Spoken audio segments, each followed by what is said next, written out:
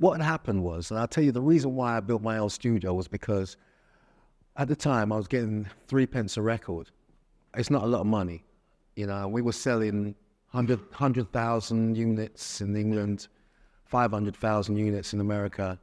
And after they broke down, where the limo and the motorbikes part and the studio time and all of that stuff, it was like we were always in debt.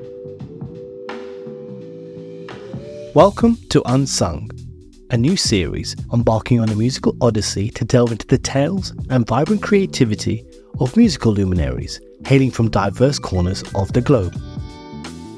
In each episode, we'll carefully unravel the intricacies of their journey, delving into the cultural landscapes, personal struggles, and the extraordinary moments that defined their artistic genius.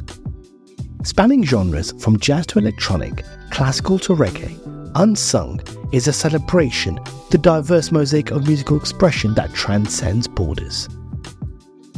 These are narratives often whispered but seldom sung, a jubilation of the voices that have shaped the very essence of our shared musical heritage.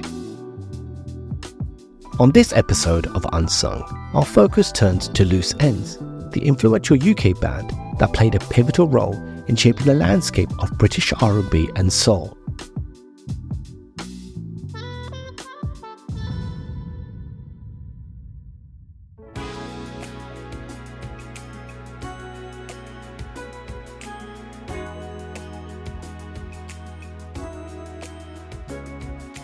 Originating in the early 1980s against the dynamic backdrop of London's music scene, the trio comprised of vocalist and bass player Carl McIntosh, vocalist Jane Eugene, and keyboard player Steve Nicol. Their innovative sound still continues to resonate with artists nearly 4 decades later. The group was founded by Steve and Jane. After meeting, they decided on a band name Loose End, inspired by a hair salon. Carl McIntosh then came into the picture as the third member, but the group faced a legal hurdle early on. Pete Waterman, who made hits for Kylie Minogue and Rick Astley, had a production company called Loose End, and he tried to sue them, leading to the trio to pluralize the name to Loose Ends.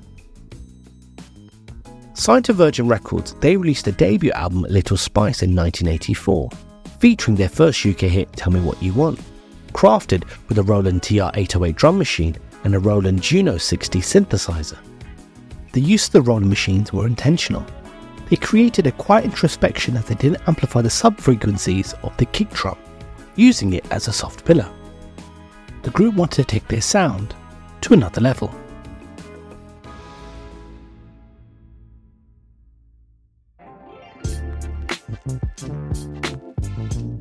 Navigating challenges in securing mainstream radio play, Loose Ends collaborated with American producer Nick Martinelli to refine their sound and make inroads into the US market.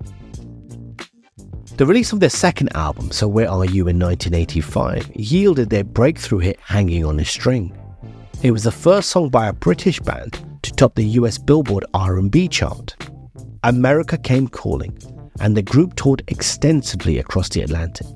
They were rock stars signing autographs in the streets of North America, but were still relatively unknown in their home country. In 1986, they released their third album, Zagora, which featured the US R&B number 1 hit, Slow Down, and the UK top 20 hit, Magic Touch.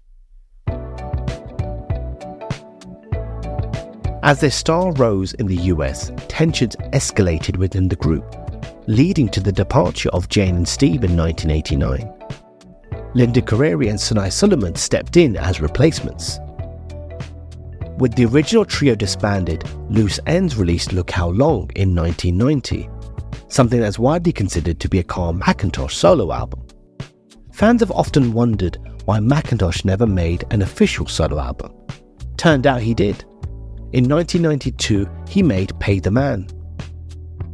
It was a sample-heavy album, and when Carl turned it into Virgin and saw how much it was going to cost, he wanted to reassess. Unfortunately, Virgin dropped him from the label. In 1998, a reunion orchestrated by legendary hip-hop producer Pete Rock brought Carl and Jane back together for Take Your Time. Steve joined the pair and the trio began to make music again, but the magic proved elusive. unreleased loose end songs still linger on a hard drive somewhere. Carl McIntosh, the sole remaining original member, went on to work as a solo artist and producer. Thanks to singer Angie Stone and DJ Trevor Nelson, Carl would remix Brown Sugar for D'Angelo. He'd also do remixes for Beverly Knight, Karen Wheeler, and the Sugar Babes. Loose Ends, a musical phenomenon, stands as a beacon in the history of British music. They created a distinctive and innovative sound that blended elements of soul, funk, pop, and electronic.